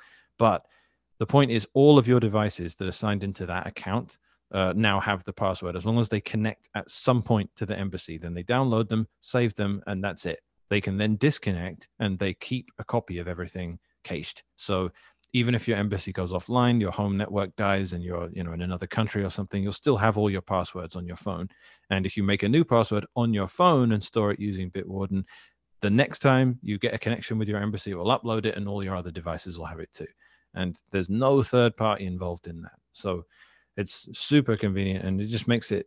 The reason I like this so much is because without a solution that works practically well like that, people end up doing awful things, like using the same password for everything, or just making all their passwords just password 123. Oh, that didn't work. Password 123 capital P. Like, oh no, it needs an exclamation mark too. All right, password with a capital P 123 exclamation mark. All right, it worked.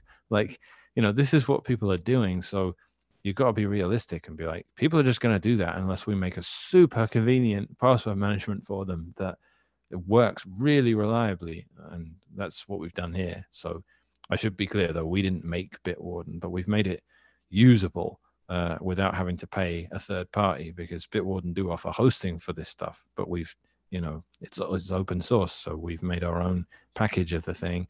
And Vault Warden comes along and says, here's how you host the whole thing. And make it so that Bitwarden clients can connect to your own self-hosted instance of this thing. And it works super well. It's honestly one of our most popular and least problematic servers. Everyone uses it pretty much that has an embassy. And I very, very rarely ever have any support tickets of people saying, hey, something went wrong with my Bitwarden. So it's probably the most used and least complained about app on there. So super proud of that one. Tor. We said we'd come back to Tor. What's going on? So Tor is, it's like, what is Tor? I guess I should start with that. Yeah. It's originally conceived by, I think, the US Navy, or they were just the biggest funders of it. but it's this concept of onion routing, which means what you're doing gets encrypted in multiple layers and bounces through multiple hops, and each hop only can decrypt one layer of what you're doing. And what that means is that unless all 3 hops are the same entity or are sharing data between them, no one gets to know a combination of who you are, what you're doing, and where you're going in the place. What you're doing in the place that you're going to. So, like, supposing you're doing something which requires an exit node. I'm explaining this in the wrong order, aren't I? So let's start with just saying you're in the Tor network and you're staying in there. So all of your browsing and all of the services you're connected to are themselves hosted on the Tor network. So you're not coming out of Tor at the end of it. You're doing something like going on a darknet market, which has got a .onion at the end, or you're accessing your own services that are hosted on Tor as a Tor hidden service, like a Bitwarden service, or you're connecting to a Bitcoin node that is making a Tor hidden service for other nodes to connect to. It's not an IPv4 address or an IPv6. It's a .onion address, right? It looks totally different. It's a string of letters and numbers rather than just a standard looking IP address. So the way that the Tor network works and the way Tor works is that when you connect to these, you're not using the standard internet protocols with all of their privacy concerns that they come along with. So there's no DNS. There's no need to, like, if you host a website that has a standard IP address, you need to go and deal with a bunch of centralized entities and be like, yeah, this is me. My name's Dan. Like, I'm going to pay you with my credit card. I want this name, danielprincey.com, to point to this IP address, which is hosted in this location. Like, there's all of that is very, very traceable and very, very not anonymous, right? So Tor is this, everything is just obfuscated within it. You don't have an IP address. There's no domain name system.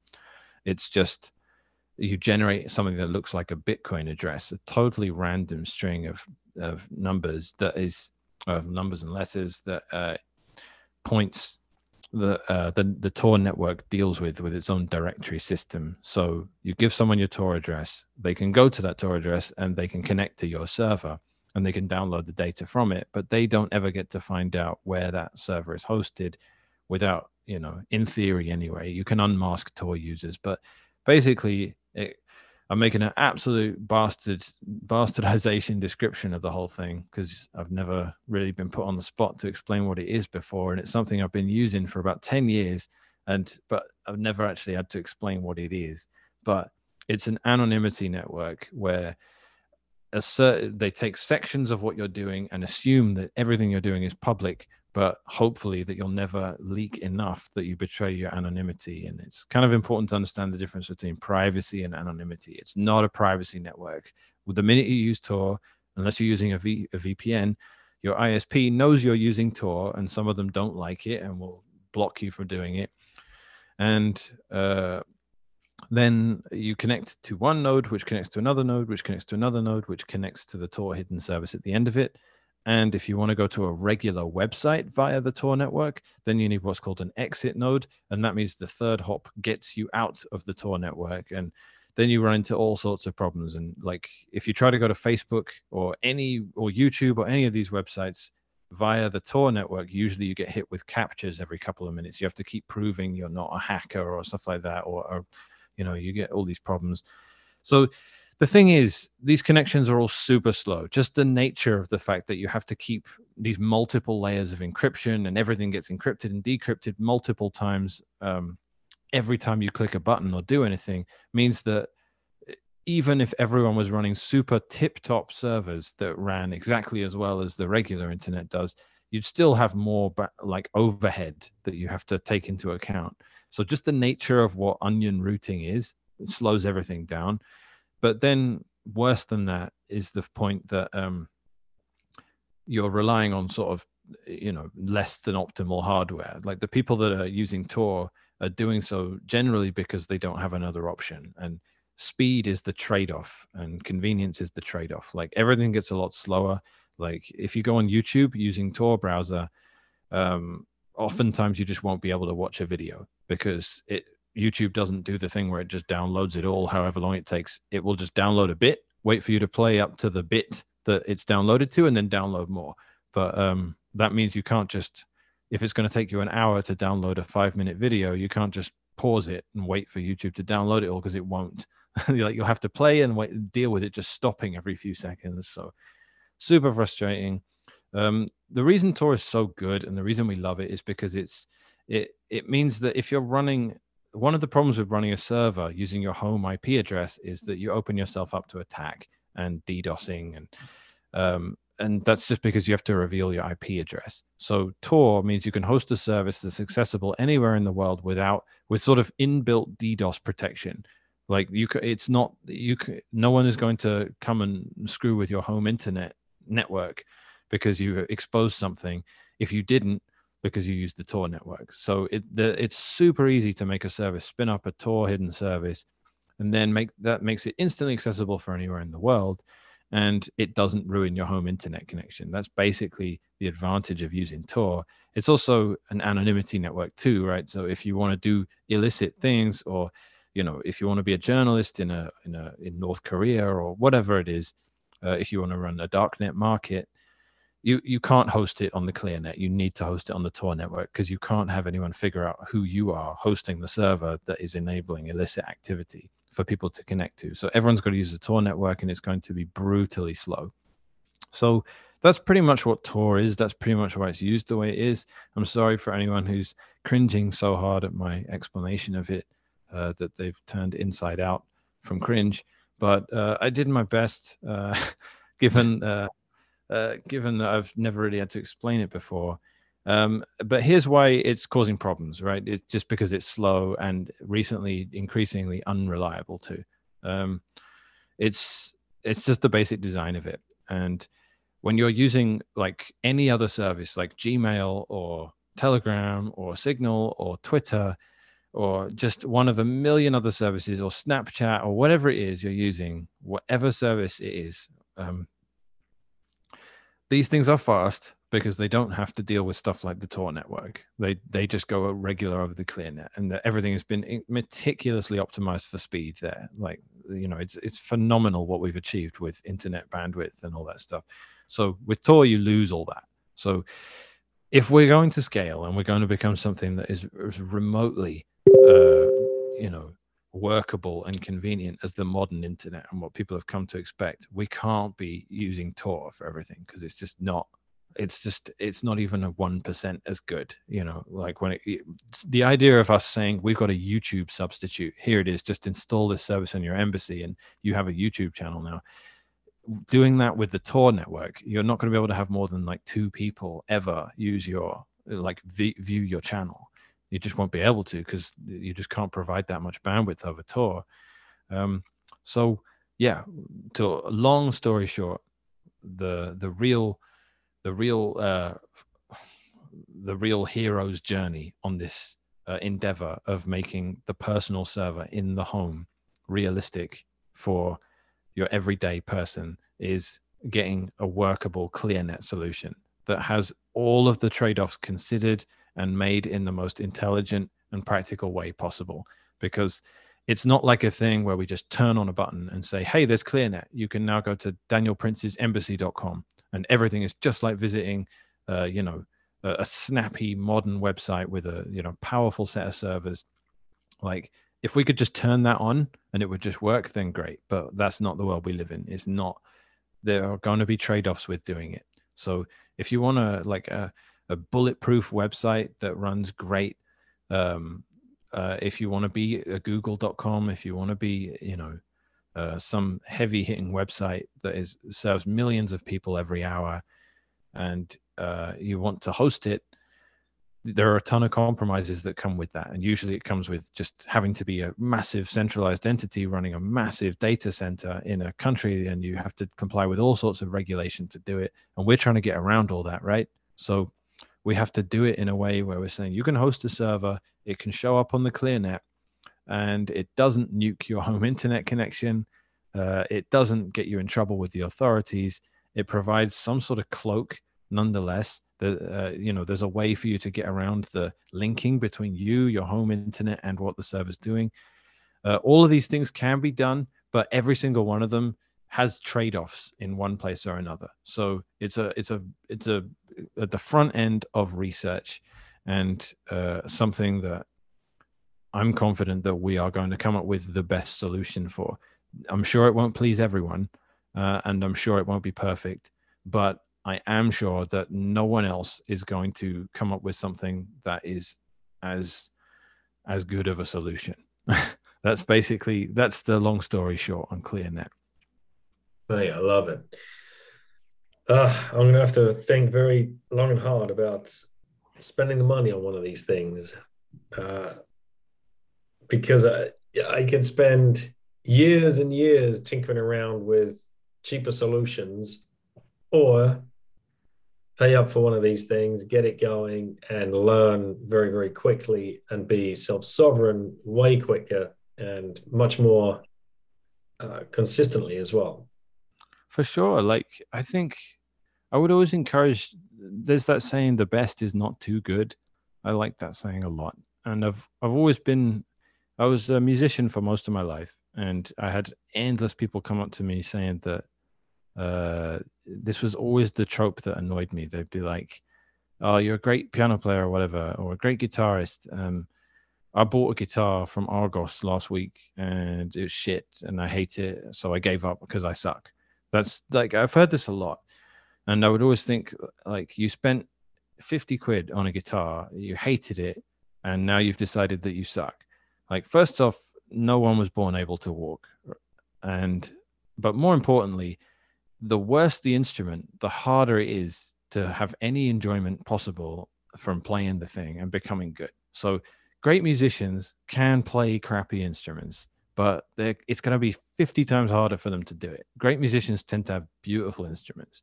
So when it comes to amateurs and children, people always have this logic of, I might not be any good at it, so I'm not going to spend any money on it, because then I won't have wasted money if I suck. And I'm going to say, you definitely are going to suck because you've never done it before. And you're going to make yourself 1,000 times more likely to fail and give up if you get something shitty, which is why it sucks so much that we have these competitors that aren't doing it right, because they're going to try and self-host. They're going to get something that just keeps crashing, for which there's no support. And they're going to go, I suck at this, I give up. And I'm like, this is just like with music all over again. Like, if you want to learn to be a guitarist, go out and buy a beautiful guitar and you'll have a lot of fun playing it, and you won't want to give up. You'll just want to keep going. So this is how I feel about the personal server. Get a good one, and then you'll actually give yourself half a chance, because it's, even with us, it's still not the easiest thing in the world. So don't make it harder than necessary by having a device that crashes and no one even knows why. Even the people that work for the company, that if they could get around to your ticket, they'll still be like, yeah, I don't know, just wipe the hard drive and start again.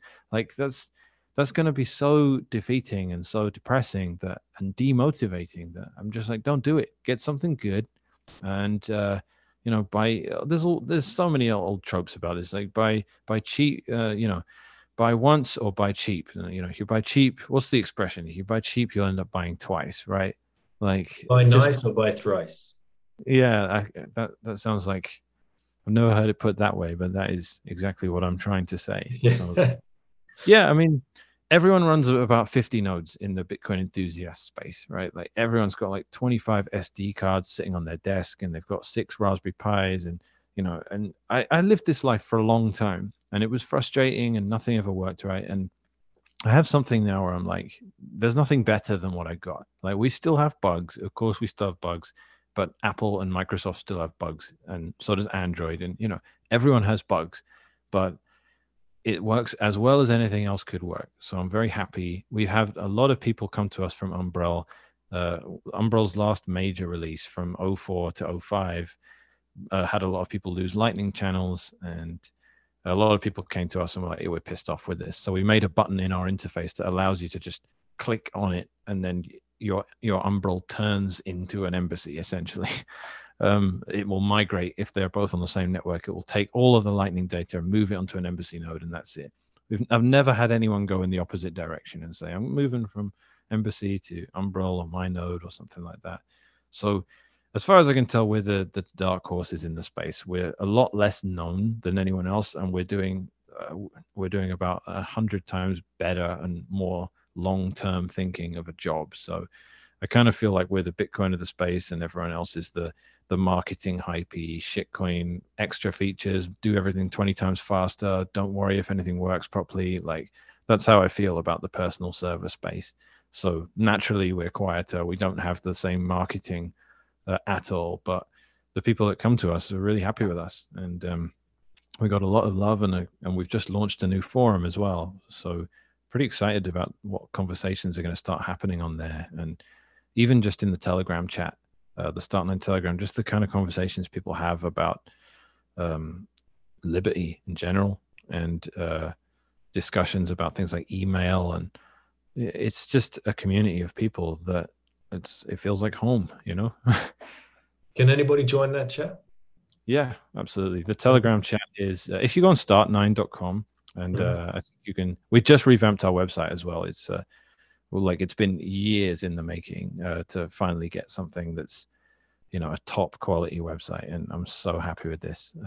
We had a landing page essentially for the longest time, and now we finally have a proper website. All right, so calls to action for the plebs: start9.com. Go watch the promotional video, then go check out the Embassy Pro and look at all the specs and whatever else. Then join the Telegram group and start getting in there and asking questions before making that final decision, right? Yeah, I mean, one thing I haven't mentioned is we used to charge for the operating system, but it's free now. There was no way around it. It's just not really a practical thing for us to sell operating systems and keep track of who owns what and who compiled it for free and who we helped and who we didn't and all that. It was just a headache. So it's now completely free. You can just download it from our GitHub, and there are, of course, GPG keys, so you can verify that everything's legit and signed by us. So yeah, that was the one thing that changed things. That was the one way in which we were different from others, because everyone else you could download for free, but Embassy OS you couldn't. But now you can. So the only thing that comes down to it when you're building your own, which we do encourage, is getting the hardware and physically constructing the thing, which is fun to do. We will help you with that as well, and we don't make a penny from it when people do that, because they no longer have to buy the OS. So yeah, that's pretty much it. All right, brother. Well, I got to ask you one last question, and that is, if you had one last orange pill to give to somebody, who would you give it to and why? Do they have to be alive or dead? You can answer this however you want. Ayn Rand. Yeah. Though I feel like it wouldn't have been strictly necessary, if I'm honest. Do you think she'd need it? Have you read Atlas Shrugged? Yeah, I have. Yeah, and no, she wouldn't. She would certainly not need it. I mean, she basically almost wrote the script for what we're all going through right now. It's incredible book, isn't it? Like, I'm about halfway through it, and it's just blowing my mind. It's making me angry. Quite a lot of, because this was written long. What's that? Wesley Mooch. That's the bureaucrat, isn't it? Isn't that his name? That have you got to where he's trying to basically systematically overregulate basically all of the businesses just to make a name for himself, and the consequences are everybody starts going out of business. Yeah, it's the parasites, man. Like, it's just the dynamic of the world. You there are people that create stuff, and then there are people that don't need to do stuff because other people created stuff for them, and then they start just making themselves entitled to everything, and then they realize, like, you can, a politician's solution is to print money, right? Like, but money reflects something that happened. So when you print it, you're saying, no, that thing doesn't need to happen. And it comes down to brass tacks. Like, you can't print fuel to heat your country up in winter, and you can't print food. Like, someone has to do that stuff. Someone has to actually prove the work, right? Someone has to go and get the resources for you to keep your apartment warm. this winter, and if they don't do it, you will freeze. Like, and it's just the bureaucratic class is so quick to forget reality, and they just go, yeah, we'll just do this and that and everything. Someone still has to go and do the work, and you keep making it more and more and more difficult for them. And eventually, this is what I imagine, without having finished the book, what I imagine is the conclusion of it is what happens when they go, what the man holding up the world on his shoulders shrugs. What happens when he finally does that and says, I'm not doing it anymore. I'm not going to go out and fish. Like, you're not going to be able to, you've made my life a misery as a fisherman, so I'm not going to fish anymore. What are you going to do about it? There won't be any fish unless I go fishing.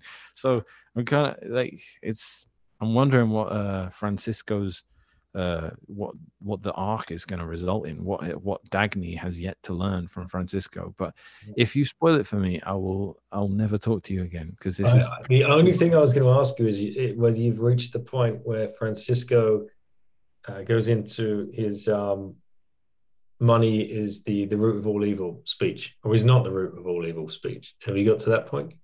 No.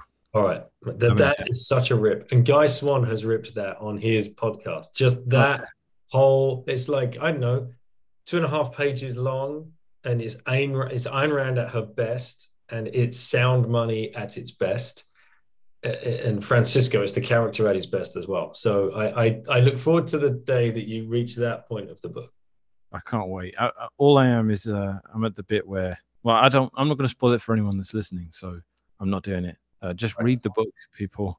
You've got to read the book.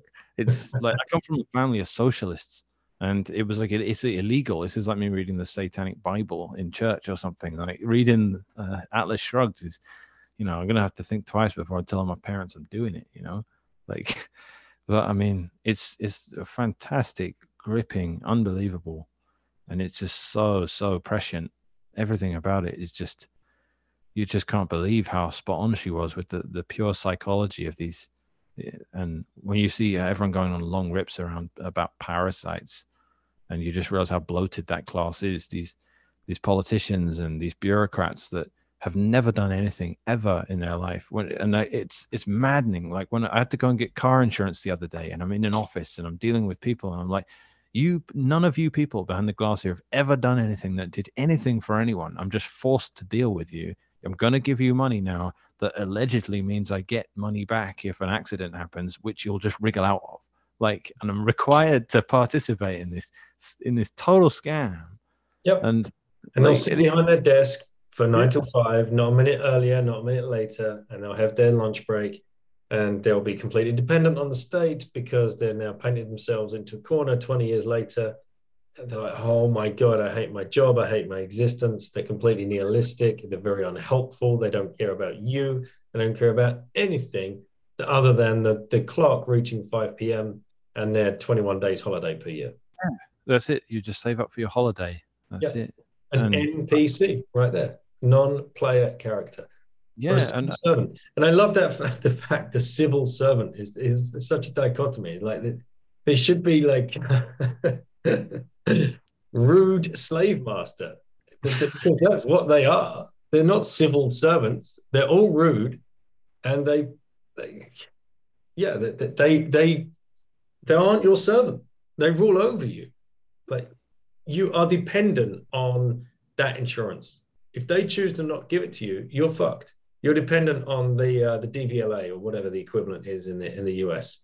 So if they do not give you that driver's license, you're fucked.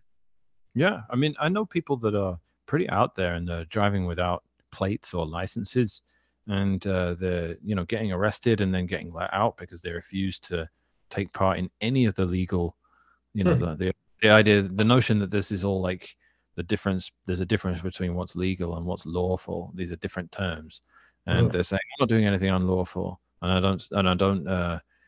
don't own the legal entity of that associates me with the corporation known as Mr. something or other. So I'm not subject to maritime law. There's no legal bounds by which I'm required to operate. This is a free country. There are only 3 laws. I'm not disturbing the peace. I'm not in breach of a contract, and I don't, I've seen these people do it, and I wonder whether the whole thing is a total joke and a scam, or whether it's actually real. They call themselves free men on the land, and I do know about it. Like, they're saying, look, I'm allowed to travel fundamentally, you cannot stop me from traveling. It doesn't matter if I'm doing it in a car or whatever. You're not allowed to come and tell me I require a license or insurance or any of that stuff.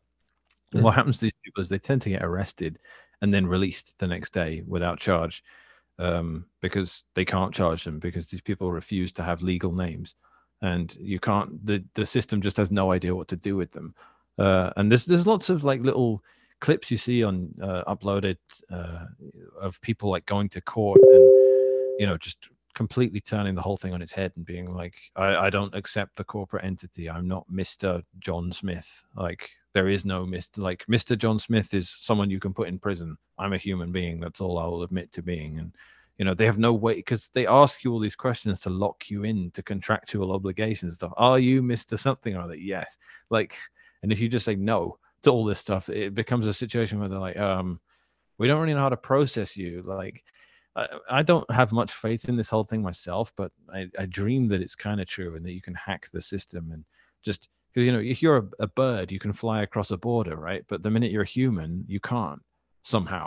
And that never made sense to me. It's like, how are we in this slavery system? And I always think the KYC system put on top of Bitcoin is so much worse than anything else Bitcoiners have kind of turned a blind eye to. Like, the minute we put it inside that matrix of, if you want to buy Bitcoin, we need your passport, we need your driver's license, we need a utility bill, we need you to sign a thing that you're withdrawing it to your wallet, we need a list of addresses. Like, all that stuff to me is really, really nasty, evil stuff creeping into the space. And I really hope that we turn the tide on that. Needs to happen, man. And I know what you mean about the borders thing. That just drives me crazy. Well, Elon Musk said it a couple of days ago. He's like, we're making everyone have ID to use Twitter because this will mean free speech or something. And I'm like, what? That's like saying we're making everyone have a passport and this will allow more travel. Like, you can travel fine without passports. It's only because you made it a requirement. Mm-hmm. And now you turned around and said, in true politician style, if we give everyone passports, more people will be able to travel. And I'm saying we shouldn't need that in the first place. So we need to be going the other way. Yeah. We need to be abolishing passports. I don't want to have to give anyone my identity or prove my address or anything to be able to speak online in these public town squares. But I mean, this is most people are pretty happy about Elon Musk buying Twitter. I'm not. I think he's a bad actor, and I think that should be obvious given his Dogecoining and his obvious push for KYC, because you can make a Twitter account without KYC. They'll figure out stuff, like, unless you're using Tor to go on Twitter, they'll know your IP address whenever you use it. They'll know your email address for sign up. They'll probably know your phone number too. I think they ask for that. So in a roundabout way, they've got some ideas about your identity, but you don't need to upload government ID to use Twitter at the moment. Australia were pushing for that for social networks, but people are saying, oh, if we want to get rid of spam and trolls and all that stuff, we need for your safety. Yeah, but people are in favor of this, right? The whole people that are saying Elon Musk is going to bring free speech to Twitter. And I'm saying, are you looking at what he's doing? He wants to bring in an identity system, a verification system for people's identity. That's not free speech. No way. Free speech, the only speech that's free is the speech that can be done anonymously. The minute identity gets he's controlled. He's like, whatever. He's just a puppet for someone. Whatever he's saying on behalf of probably whoever bailed him out for the ridiculous amounts of billions he got himself in the hole for. Like, he put himself in the way of being just captured immediately, if he wasn't already, which I believe he already was. Well, I'm glad that you say that. I mean, I find the most indicting fact about him to be the fact that he's the biggest beneficiary in the world of the climate scam, which I can't believe I ever believed, and is still apparently controversial. But it's 2022. I was scared my whole childhood that London and New York were going to be underwater any day. It's 2022. Decades have passed since these predictions. London is not an inch further down in comparison to the sea level than it was back then. And I'm asking the people in my life that still believe it, what year does it have to be before you go, this was a lie? Like in 2070, it can't be the case that London and New York still aren't underwater and you still believe this thing, because how long does it take for you to go, yeah, the models were bullshit? How long? I reached the point, the COVID insanity accelerated my journey a bit, but I was a climate change believer until about 2018, 2019, probably. Then some doubts crept in, and then COVID happened, and I went, oh my, everything is a lie, isn't it? They are lying about everything. And and I hear this word like hypnosis every 5 minutes, the climate crisis, the climate crisis, the climate crisis. And I'm going, what climate crisis? There actually isn't anything happening at all. The ice caps are still there. The glaciers are still there. The sea level is exactly the same height it was and has been my whole life. So what climate crisis? And, and every time a hurricane happens, it's proof of the climate crisis. And every time a hurricane doesn't happen, we just ignore it. Like, it's winter in Canada right now. It's freezing just like it is every year. So what if there was no hurricane season? There'd be a climate change crisis, right? It's like, see what we've done? You're terrible. It's bad like it normally is. That's not climate change, is it? If you want it to change, then it would have to, you're right. There would have to be no hurricane in Florida for there to be climate change. Because the fact that, I don't know, I don't want to be too obtuse about it, but the claims are vague and they're disastrous. And Adam Curtis made a great documentary called The Power of Nightmares. And he talks about how that relates to, in any bureaucracy, whoever's got the nastiest imagination is the one that gets the funding. The one that says, what if they do this? What if the terrorists come here and do that? We need to Patriot Act. We need to do X, Y, Z. And they get the government contracts. It doesn't matter how outlandish and unlikely their things are. But if anyone comes along and solves any of those problems or says they're not really that bad, then the funding dries up and a bunch of people lose money. So, unwinnable wars against drugs and ideologies and all these things that are never going, and now against the climate, right? I mean, it's perplexing, but I'm not having it, basically. I'm not having it at all. When it comes to the climate thing, it's such a, like, there's the problem and there's the solution. And the problem, even if it's real, like, I don't trust any government around the world to organize a piss up in a brewery. It's nice to use these English expressions with you because I'm hanging around with Americans all the time that don't know what I'm talking about. But all these politicians that couldn't organize a piss up in a brewery, that are saying they're going to do stuff which will change the climate of our planet. And I'm just like, even if they have no idea of the words that are coming out of their mouths. It's like Rishi Sunak reading that thing off a teleprompter about CBDCs. Like, he's almost cross-eyed reading the WEF script that's just being played through a teleprompter in front of him. They're just such puppets. It's ridiculous, mate. You roll the clowns out to distract the crowd whilst the stage is being reset in the background, right? That's exactly what's going on with all of it.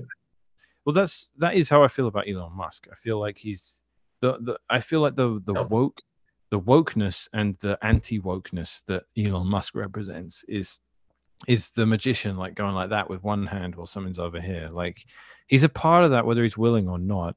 But I mean, I don't care about wokeness and unwokeness. It's not the real battle. It just isn't. Like, it's such a distraction to think it is. Like, the idea that we can have, a billionaire be an edgy meme lord and suddenly everything's fixed. I'm not having it. Again, I'm not having it. It's too easy and it's too trivial a battle. Like, everyone knows men and women aren't, women can't be a man and men can't be a woman. No one actually doesn't think that. Like, you've got a bunch of people paying lip service to nutcase ideologues and, opportunism by politicians and all that. But no one thinks men can have babies. No one actually thinks that. So that's not a war I'm going to be like, yes, we won the war. It's now illegal to say that men can get pregnant or something like that. Like, that's not a fight worth having, in my opinion. And that's where Elon makes everyone think we're winning some sort of cultural shift. And I'm like, it's not even relevant. It's not. Like, there's the climate change lie, which is the biggest benefiter of in the world. He's not going to do anything about that because he wants carbon credits forever. And probably it gets deeper and more insidious than that. And then he's a shitcoiner. He keeps attacking Bitcoin for one of the more annoying reasons and going after it on a reputational basis, saying, the climate FUD, the even stuff saying Lightning nodes are money transmitters and need to be, legally, it needs to legally be reflected that they're money transmitting entities. Like that was a nasty attack for him to start saying things like that. And then just complaining about, small blocks, saying let's have big blocks on Bitcoin and all this. These are really annoying attacks that took years to deal with in Bitcoin, and the reputational damage of them is like if you've never heard of Bitcoin, I can explain it to you and you might like it. If you've heard of it already because you read a mainstream news article about how it's bad for everything and how it's used by, drug people and it's boiling the oceans and all that, then it's going to be a million times harder for me because I've got to fix all the lies. So Elon spewed a bunch of lies about Bitcoin and then pumped Dogecoin, and nothing about his involvement with Bitcoin was any good at all. But people thought it was great. When he came into Bitcoin, it was #Bitcoin. That was his bio, nothing else. And he said, in the end, it was inevitable. Tesla accepted Bitcoin. And everyone was like rejoicing. They're like, yes, we got Elon Musk on the team. We're going to win now. And I felt it too. I was celebrating it. But what did it end up being? It ended up him just creating absolute market turbulence, pumping shitcoins, making even more of a farce out of the whole space, and creating a bunch of reputational damage too, and ultimately selling all of his Bitcoins as well at a loss. So that whole endeavor, I wish hadn't happened at all. And I think Twitter is going to end up being exactly the same. Like Twitter was annoying, yes, and the censorship and all this stuff and the fact checking. He's come along and everyone's happy, and he's going to make everything so much better. And I just think that it's really naive, and people are just not seeing what's actually about to happen here. I think it's going to be a lot worse, and I think we're going to wish we had Jack Dorsey back. To be honest, I think Jack Dorsey is a much more defendable character, and I think Twitter was bad in spite of him rather than because of him. But haven't actually met Jack Dorsey. What's your opinion on Jack? Seems very, very based, and he seems like a proper Bitcoin maximalist. Yeah, every time he does anything, like the other day, he posted a tweet arguing about the referral stuff that's tacked onto the end of the link when you post a link. And I'm like, what tweet did he choose by? And it had Hal Finn in there. I'm like, oh, it's got to be running Bitcoin. It's got to be Hal Finn. He's running Bitcoin too. I didn't even check. I just assume it was. I wrote running Bitcoin and a bunch of people liked it. I'm like, there's no way. It's Jack. Like anything Jack can do to I mean, there was that time Luke Jr. got banned off Twitter as well.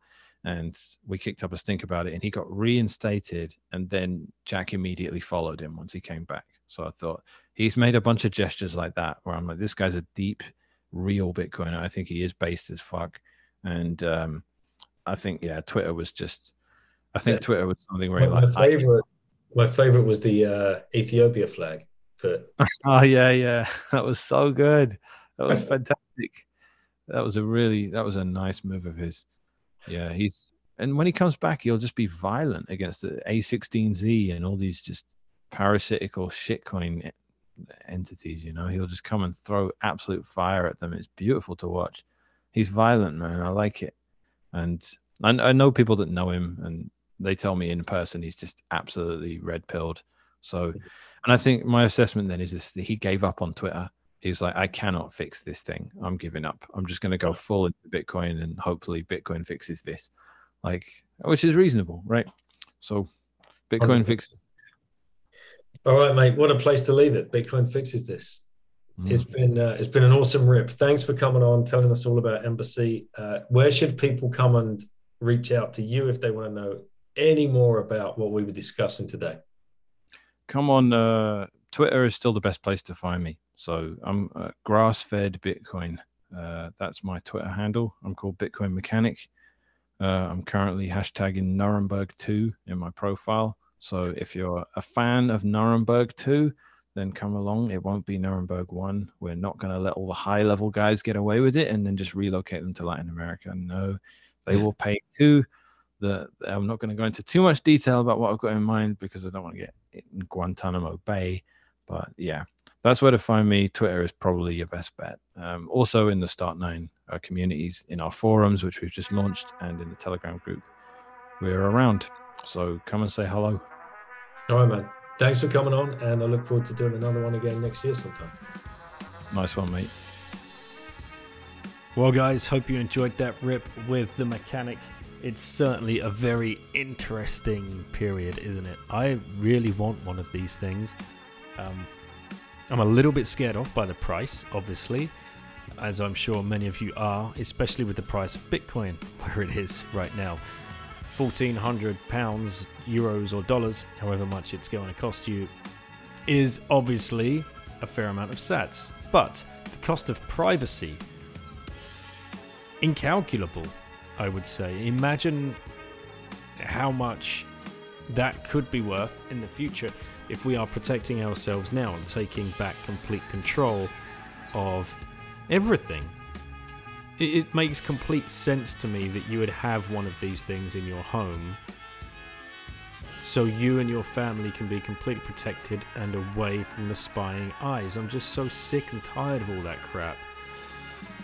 But it's only you guys that have made me realize, how much we've given up. And again, a big shout out to the privacy people that push this message. I know you have to shout very loudly at us dumb, thick-skulled people that are more than happy just to bumble along in life. But wake us up one at a time. And especially if we're already a Bitcoiner, we're definitely open-minded to at least trying things out and seeing where they take us. So let's take back our privacy. It was ours. It was taken from us. We can take it back. So this is definitely one of those tools that can help with that. So thank you again, Mechanic, for coming on and sharing all of that. Don't forget, guys, to check out the show sponsors and make sure you're supporting Pleb projects out as well. I've got an episode coming up with Geyser soon. There's a bunch of Pleb projects on Geyser.fund, or follow them at Geyser Fund on Twitter. Listen for my next episode with Mick, the founder, and just sling some sats at people that are trying to make a difference in this space. It's definitely worth considering and very well received. Buy a book. You got Christmas coming up. You've got friends who speak or read in different languages. You can head over to Consensus Network /Bitten. Use the code Bitten to get 10% discount. Use the Lightning Network to get an even bigger discount. Head over to Ungovernable Misfits. Get that t-shirt for that loved one from Max and Mr. Crown. You can use the code Bitten there as well. And make sure you're hitting up the show sponsors. Long-time sponsors of the show. Swan Bitcoin, Relay, Coin Corner. Just amazing what you guys are doing, helping people stack those sats. Really appreciate it. Newcomer to the show to help you stack sats in a KYC-free fashion is Hodl Hodl. Thank you, Max and Anna. And Wasabi Wallet are going to help you CoinJoin if you want to run through some coins. A CoinJoin service after taking them off an exchange. WasabiWallet.io have got you. But please make sure you are in control, ultimately in control, with shiftcrypto.ch/bitten and the code Bitten at checkout. You'll get 5% discount on the Bitbox O2 Bitcoin only hardware wallet. That's the rip, guys. Thanks for listening. Catch you on the next show.